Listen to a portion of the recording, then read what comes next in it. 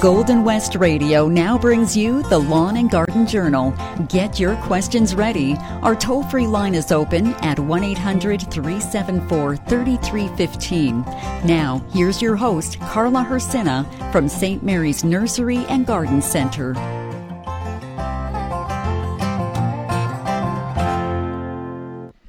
Good morning, everyone. March 25th. It's pretty sunny, but there is a bite to the air. Yes, even seeing some of the river opening up close to the garden center here, it looks like some of the ducks are coming. I don't know if they're coming back or if there's a few in the neighborhood that have just hung around all winter.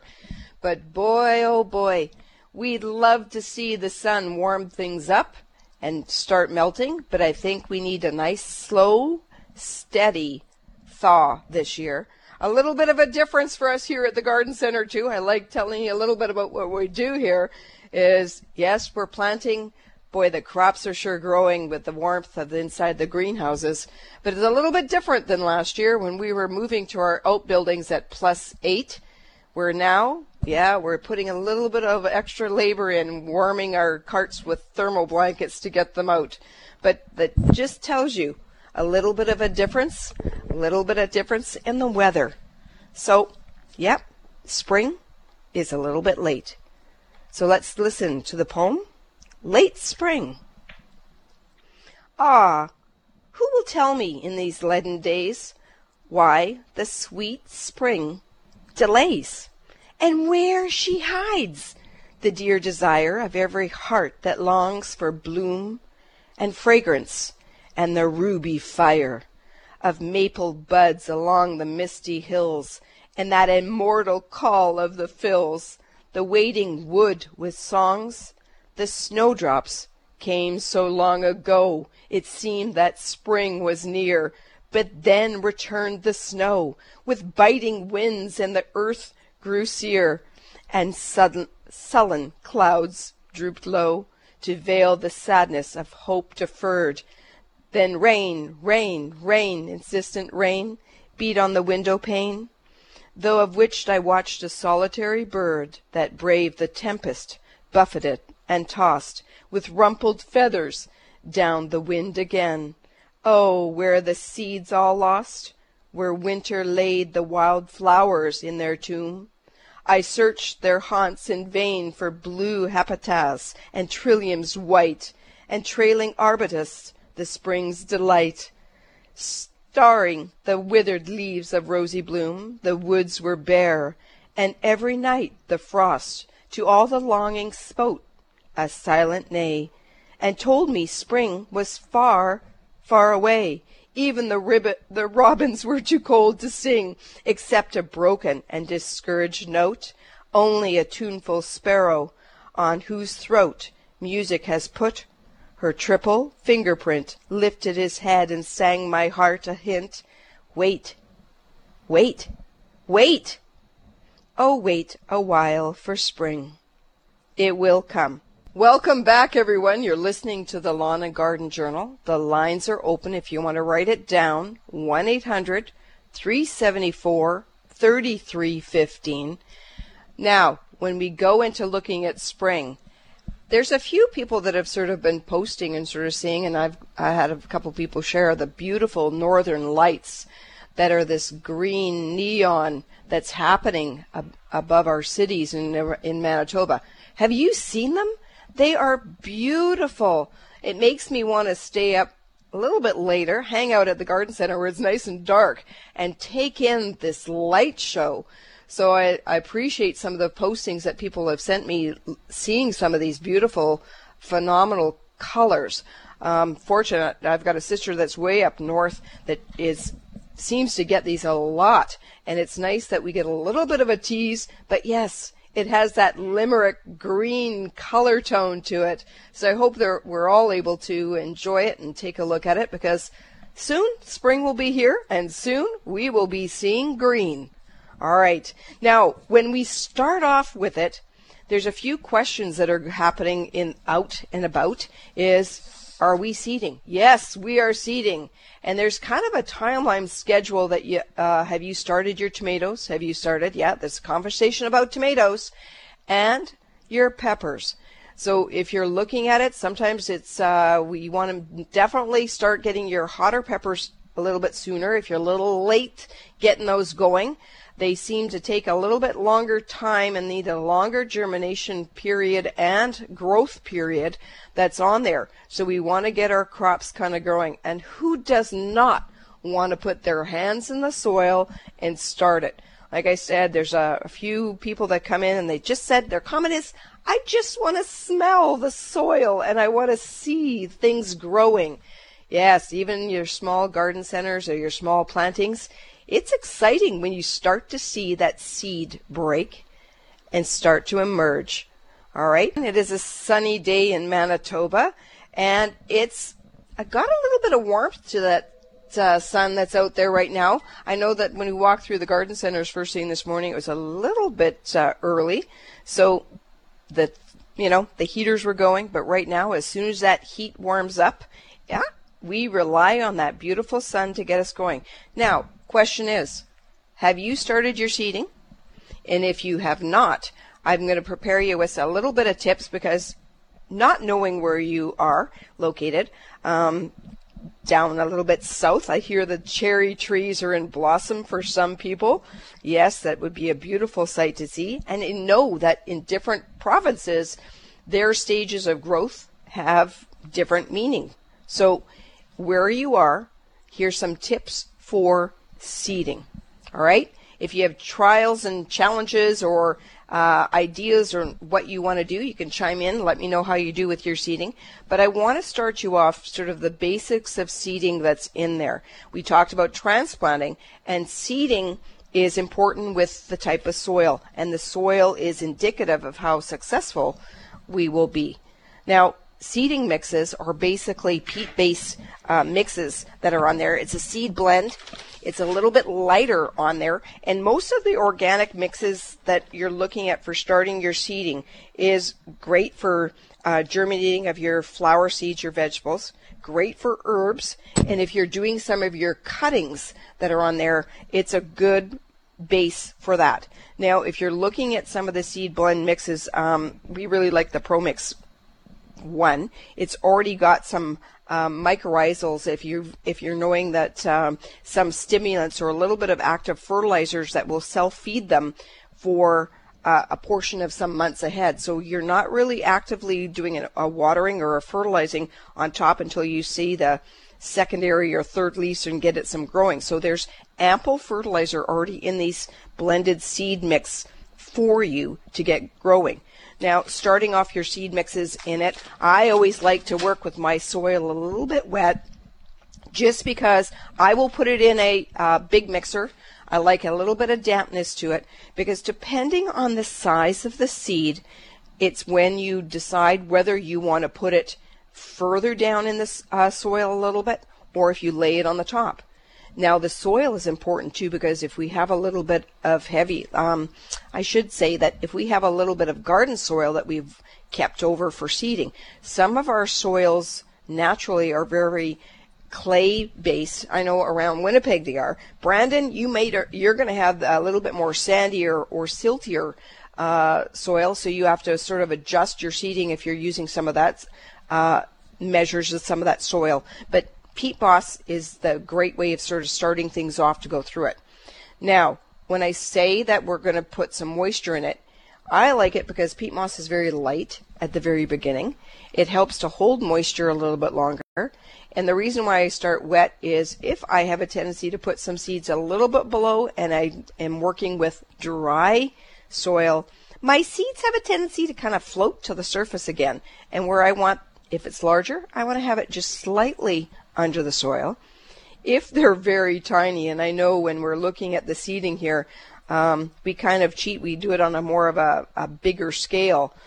We have a little vacuum that will suck up one little tiny petunia seed. And if you have seeded petunias before, or near Imbergia, you'll understand that the size of some seeds, yes, the size of some seeds are like hitting the paper of the most sharpened pencil, and it's a tiny little point.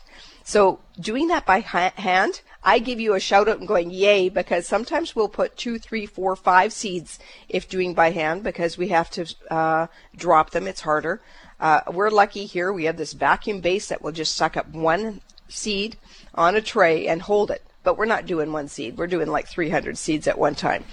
It's kind of interesting to see and kind of interesting to watch you do that. But sowing by hand, there's something that's rewarding about it. It's that rhythm of putting a seed to soil and then watching it grow. So again, little tiny seed, just gently put to the top surface. It doesn't need to go below. And then you'll be able to control how much moisture you're putting on it when it starts to break and germinate. If it's a little bit of a larger seed, tuck it a little bit below into the soil. There's always opportunity to push it down a little bit later on that's on it. And creating a warmth area, because it's the warmth of the soil that is going to help you with germination. So you need heat. You need moisture. And of course, sometimes you need the soil, but we also know that some seeds will break open if placed in some water. But eventually they need to go into the soil to give them some sustenance to hold them. Now, someone was in the other day, and I love relaying this because there's so much different scenarios and so many different ways of doing your seeding. Now, if you have a larger seed, you may want to soak them in water overnight. Sometimes we will soak our forget-me-nots, or we'll do our castor beans, or we'll do our lupins. Yes, the dreaded lupin for me, because I can grow it here in a pot, but I can never grow a lupin in my backyard. Yep, that one is a big failure for me, and I know some people are very successful with it. They have the perfect spot for it. So knowing that you have all these compositions, and if you need to soak your seed overnight because it's a larger seed, it gives that outer shell, because it is a bigger seed, it gives it time to soften the outer casements. Sometimes, too, it's recommended that if it is a larger seed, if you have a little bit of a sharper knife, you got to be careful, though. You nick the outer or striate the outer seed so that it is able to get the moisture further down, so that that explosion of that new first root, the hydrocotyl root, to come through. Okay? That's what we're looking for that expansion, for that seed to take hold into that soil. Now, to cover or not to cover? If you're at home, there's a lot of the heat mats that you can do. Do you have a heat mat, or do you have a warm location set in the sun that you can warm up the soil and keep it consistent? In the olden days, I heard people who used to put it on the top of the fridge because the top of the fridge had a nice little warmth or bottom heat to it at all times. But there's some really cute little heat mats that you can get out there that control the heat, that you're giving constant heat to the soil base until you get your germination. Now, here's the other thing. If you haven't, or if you're exploring to get out and take a look at your seed packets, I know that some of us are experienced gardeners, and they're probably saying, yeah, I know that. But for those that don't know, the information that you're given on the back of the seed packet, and you kind of pair things to the dates of how fast they break or how fast they germinate to how long they have to grow. So if I'm going to plant a marigold, it may be up in a day or two, so I may not want to do it in the same tray as maybe some longer ones like snapdragons that take a little bit longer time to break, to germinate, that's on there. So read the information, set them out on your table, and look at the dates of how long it takes to germinate and when to sow them, because you'll have your recipe of what you want to do. And when you really get into it and you start doing a lot of sowing, it'll give you that time frame of you're able to do it, take a little bit of a break, do it, some more seeding, and then take a little bit of a break. So the information on the back is going to tell you how many days it takes for the seed probably to germinate, how many days it is from the time from you sow to finished crop. And the other one is probably, that's in there, the information, which is really kind of cool to look at too, is, of course, color. The other one is height. And, of course, spread of your plants.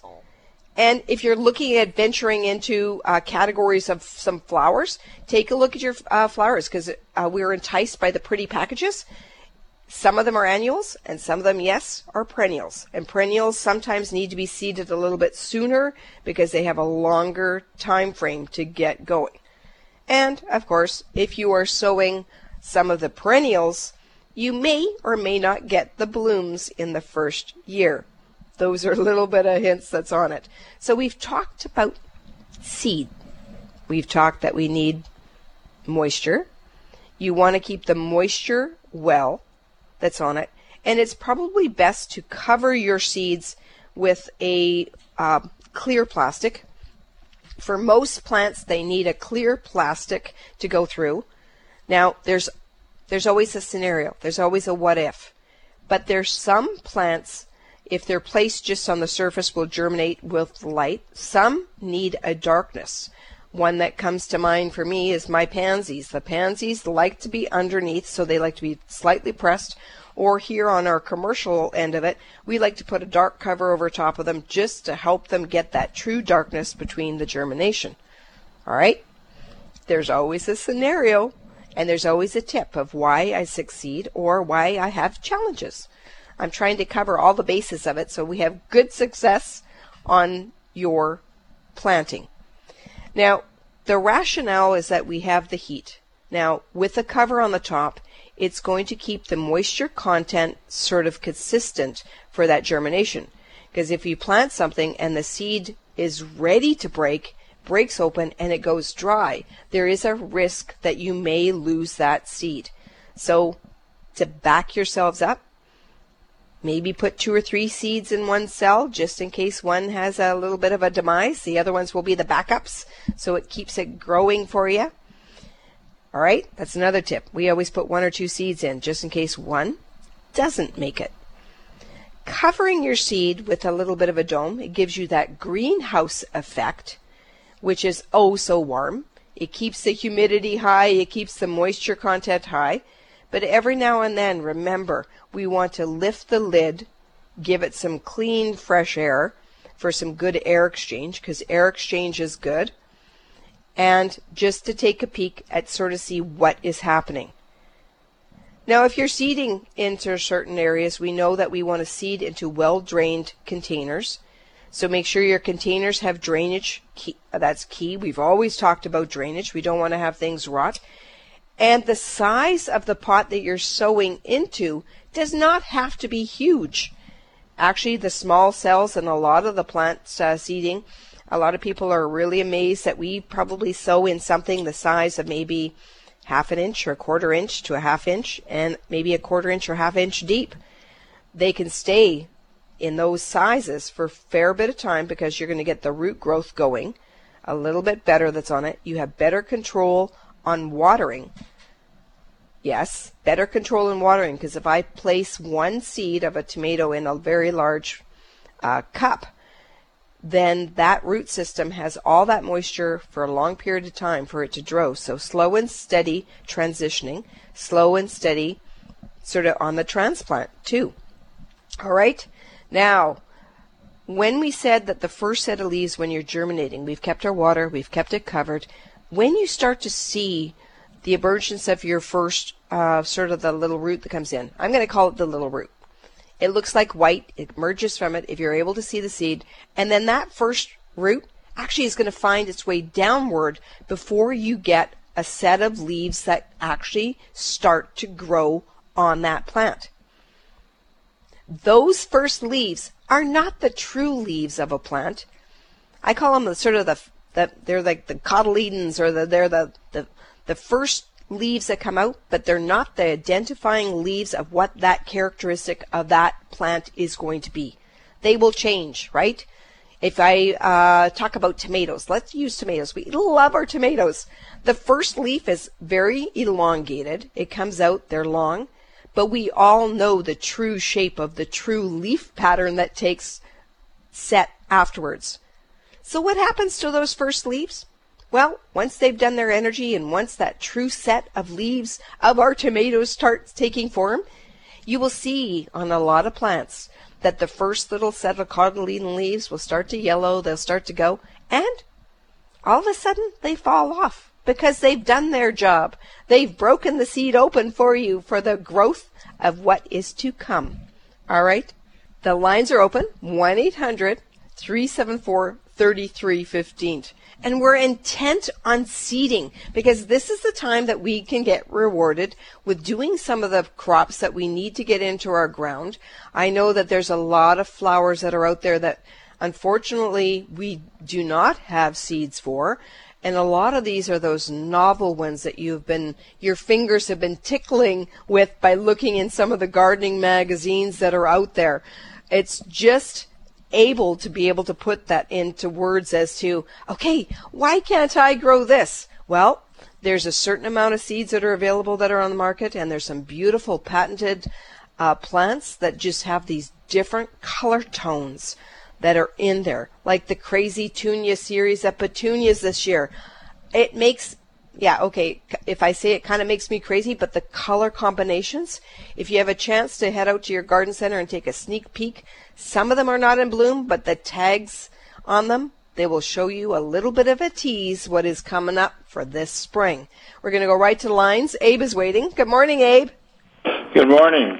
Good morning. Yes. I went for a walk along a trail last fall, when the plums were ripe. Yep. And I came across a plum tree and the plums really tasted quite good. And so I picked a few and kept the seeds over winter. Can I transplant them, or can I plant them in my garden now, or how would I do that? Yeah, with your plum seeds, you can definitely, if they're dropping, because naturally, if you find that, in the wild, walking along, and they are dropping, they are naturally going to take form in that aspect if they're given the proper time, right? Yeah. To get it going. But yeah, you can plant it. I as soon as spring hits and the earth is workable, you can do that. But just remember, those seeds are going to be a little bit larger. They're going to be a little bit harder. So there's sometimes by recommendation of putting it in and again soaking the seeds, because that pit is very big, right? Flat. Yeah. That's on there. So either by doing it by placing it into between wet toweling will help it, and hopefully you've got the pit from a mature one, because sometimes when you get a pit that's from one that's a little bit younger in there, we want to have the maturity of the seed, right? Correct?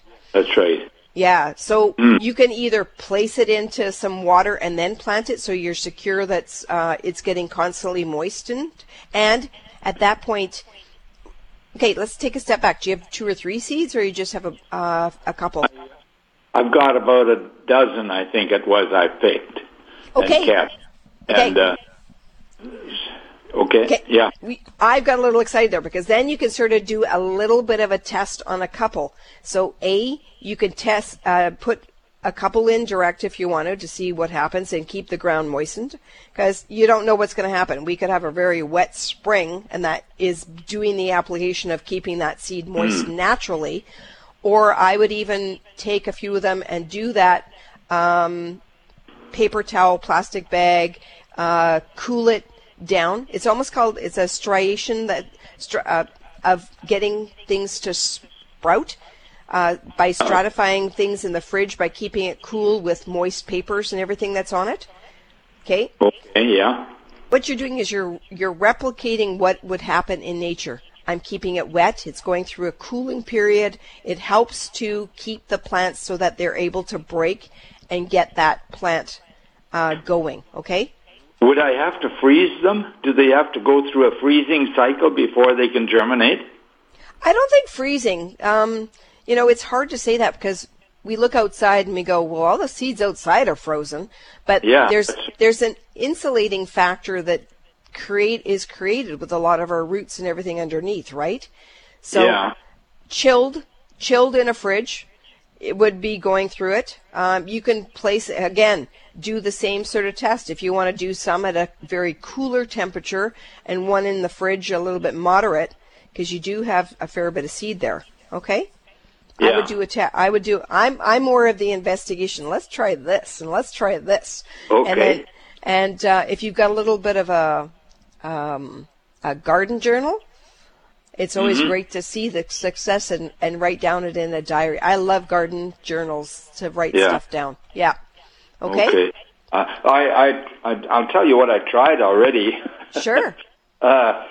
I put them in a dish with some dirt in it, and then I put them in the freezer for about a month and a half or something like that.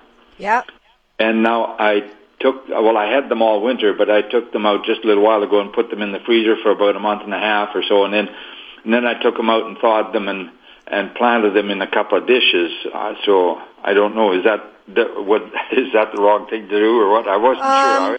Yeah, I don't know about freezing. Like sometimes if it's in a frozen state, because again the ground has that insulating. It's different when it's like minus 33, but the ground temperature is going to be a little bit less. It's interesting to see, but I would pull them out and get them growing. See what happens. Okay. And when I transplant them from the pot into the garden, is there a special way of doing that? Or just pull the plants out of the pot and put them in the garden? Is it that simple? I would wait until you've got a little bit of a growth that's happened in there, because if you're planting it too soon, there's more risk of breaking your stem. So, you know what, you just make Mom and Dad at home. Good morning, Mom, if you're listening. They used to find little saplings and that out in Woodridge. They had property in Woodridge. And if they found things that they grew, by growing it in a pot for a couple seasons, then you're able to care for it a little bit better. And we know that we can grow nursery stock in containers because we have all these great nursery that are growing trees and shrubs around us. So if you can do a little bit of it, again, do a test. If you do get germination and then they're in a pot, I would probably do a couple in the ground, but I would keep a couple in a pot and grow it because you have a little bit more control on that. And to overwinter that, if you get that stage where you are growing it, where it becomes more of a little seedling that's on there, for overwintering is going to become a little bit more of a where you're going to have to bury the pot to ground level and give it that winter protection, right? So I'd have to, I should plant them in the spring of the year, I guess, huh? Yep.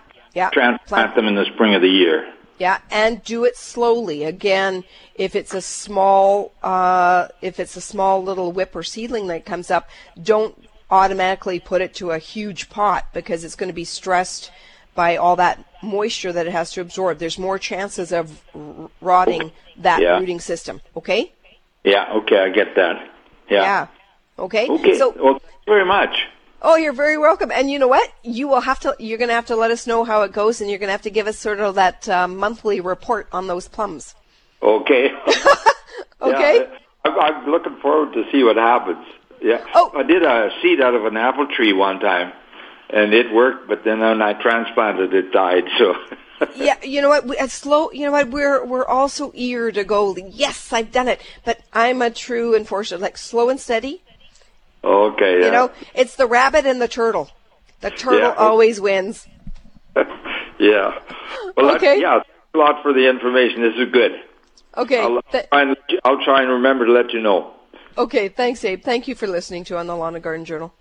Okay. Bye. Okay. Bye-bye.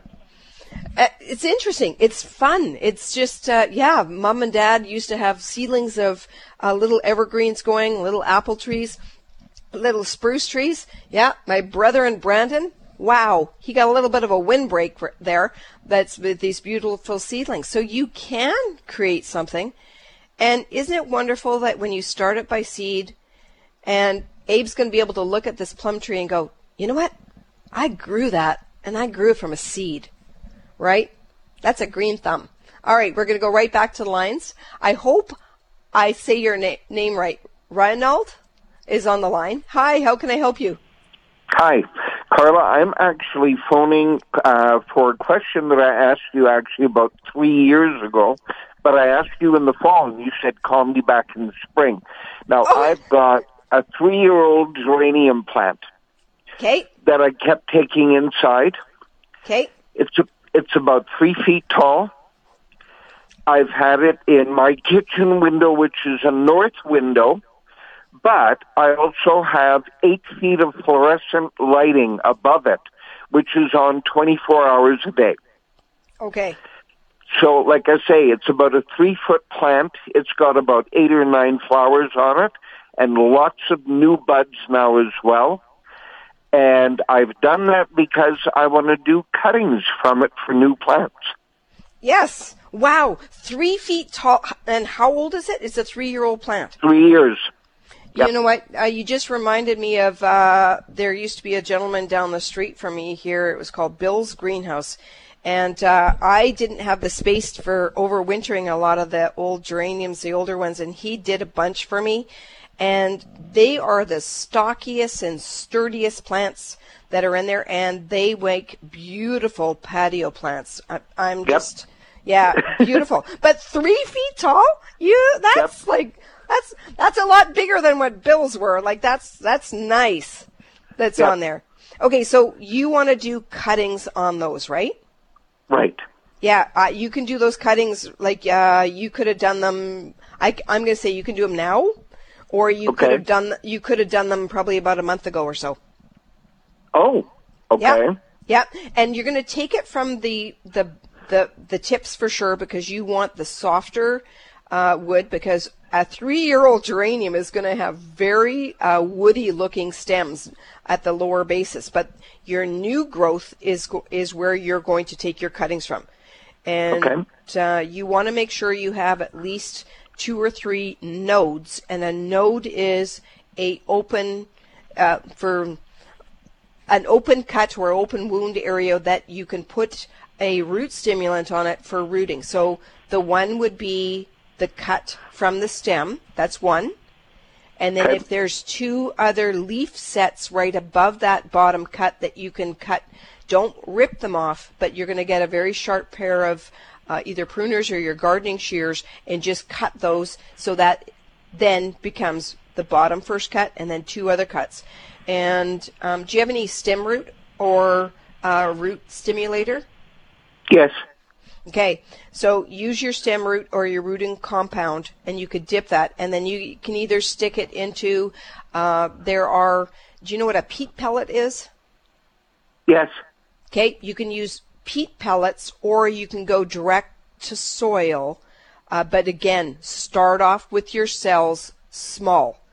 Don't go automatically to a 4-inch pot with tons of soil, because there is that stress level that you don't see that is still moist below when the soil is dry on top. Right. Better control on a smaller thing. Those peat pellets are really, really good, but when you go to transplant, I like taking a little bit of a scissor and opening up that meshing on the peat so it has expansion. Got it. Okay. Got it. Yeah. Yep. So and they're kind of cool, because then you start to see on those peat pellets, because they're bound, that's on there, you can actually start to see the rooting come through and to the sides of it, right? And it's highly visible, and it makes care a lot easier. Okay? Yep. Okay, and if you have a rooting hormone that has a little bit of a fungicide mixture that's to it, I know that Wilson's, there's a product called Wilson's. It's called Roots, and some of it has a little bit of a fungicide matter that's to it. So when we're transplanting, I'm not going to say you're going to be a heavy overwaterer, but sometimes I've seen a little bit too much overwatering, which causes fungal disease and then blights and everything else. So if you got the roots with a little bit of that fungicide, use it, okay? Okay. Great. All right. And what color are your geraniums? Are the mixtures of them, or do you know the variety name? No, I don't know the variety name. See, what I was doing was I was always buying the ones that were almost sort of like a hot pink. Yep. And then when I bought these ones, and they were, like I say, in like little 2-inch pots or like the little, where you've got almost like an ice cube tray. Oh, yeah. Okay. Yeah. That's the way that I bought them, and they were marked as being that hot pink color. Well, they're not. They're almost like a Chinese red. Oh, wow. Well, it depends on the labeler, because I've seen a lot of reds that look more fuchsia hot pink than a red, Right. It's like, Yep. I kind of giggle when they say that they call a flower a blue and it comes out a pink. So they play on, but I think if we looked at the fashion world, they look at the undertones, that's a pink red, that's a blue red, that's in there. So, and sometimes it does happen. Occasionally we get roots overseas from some companies that they label the bags, and I know accidents happen, and they say it's going to be a white and it ends up being a red. So, Yep. Not everyone is perfect. So, but I bet you it's beautiful. Oh, it is. It's There you go. absolutely beautiful. Yeah, there you go. Well, let me know how successful you are, or if you need any more help with what you're doing, just give us a call back. We'll help you. Absolutely. And I'm calling from Winnipeg. And you're calling from Winnipeg. Well, and I forgot to ask Abe. I got so excited because honestly, this morning I was talking to I just sent Parker a little message. He helps here, and I'm like, is everybody listening? It's so quiet this morning. So I'm glad it's almost like, hello, are you there? So maybe everyone can write the number down and give us a shout next week, because we love talking and we love gardening with everyone. Okay? Right. Thank you so much. All right. Thank you for calling, and thank you for listening to the Lawn and Garden Journal. And welcome back. Oh, that was yes. a long winter without you. It was a long winter, but you know what? I'm happy to be back, and I have to say it's nice looking down at my hands and seeing a little bit of mud under my nails. There you go. Exactly. Okay. Thank you. You're very welcome. You're very welcome. Bye-bye. Bye-bye. Thank you for listening, everyone. Easter is coming soon, so go out, visit your garden center, and see and be inspired. We'll be back next week on the Lawn and Garden Journal. Bye-bye, everyone.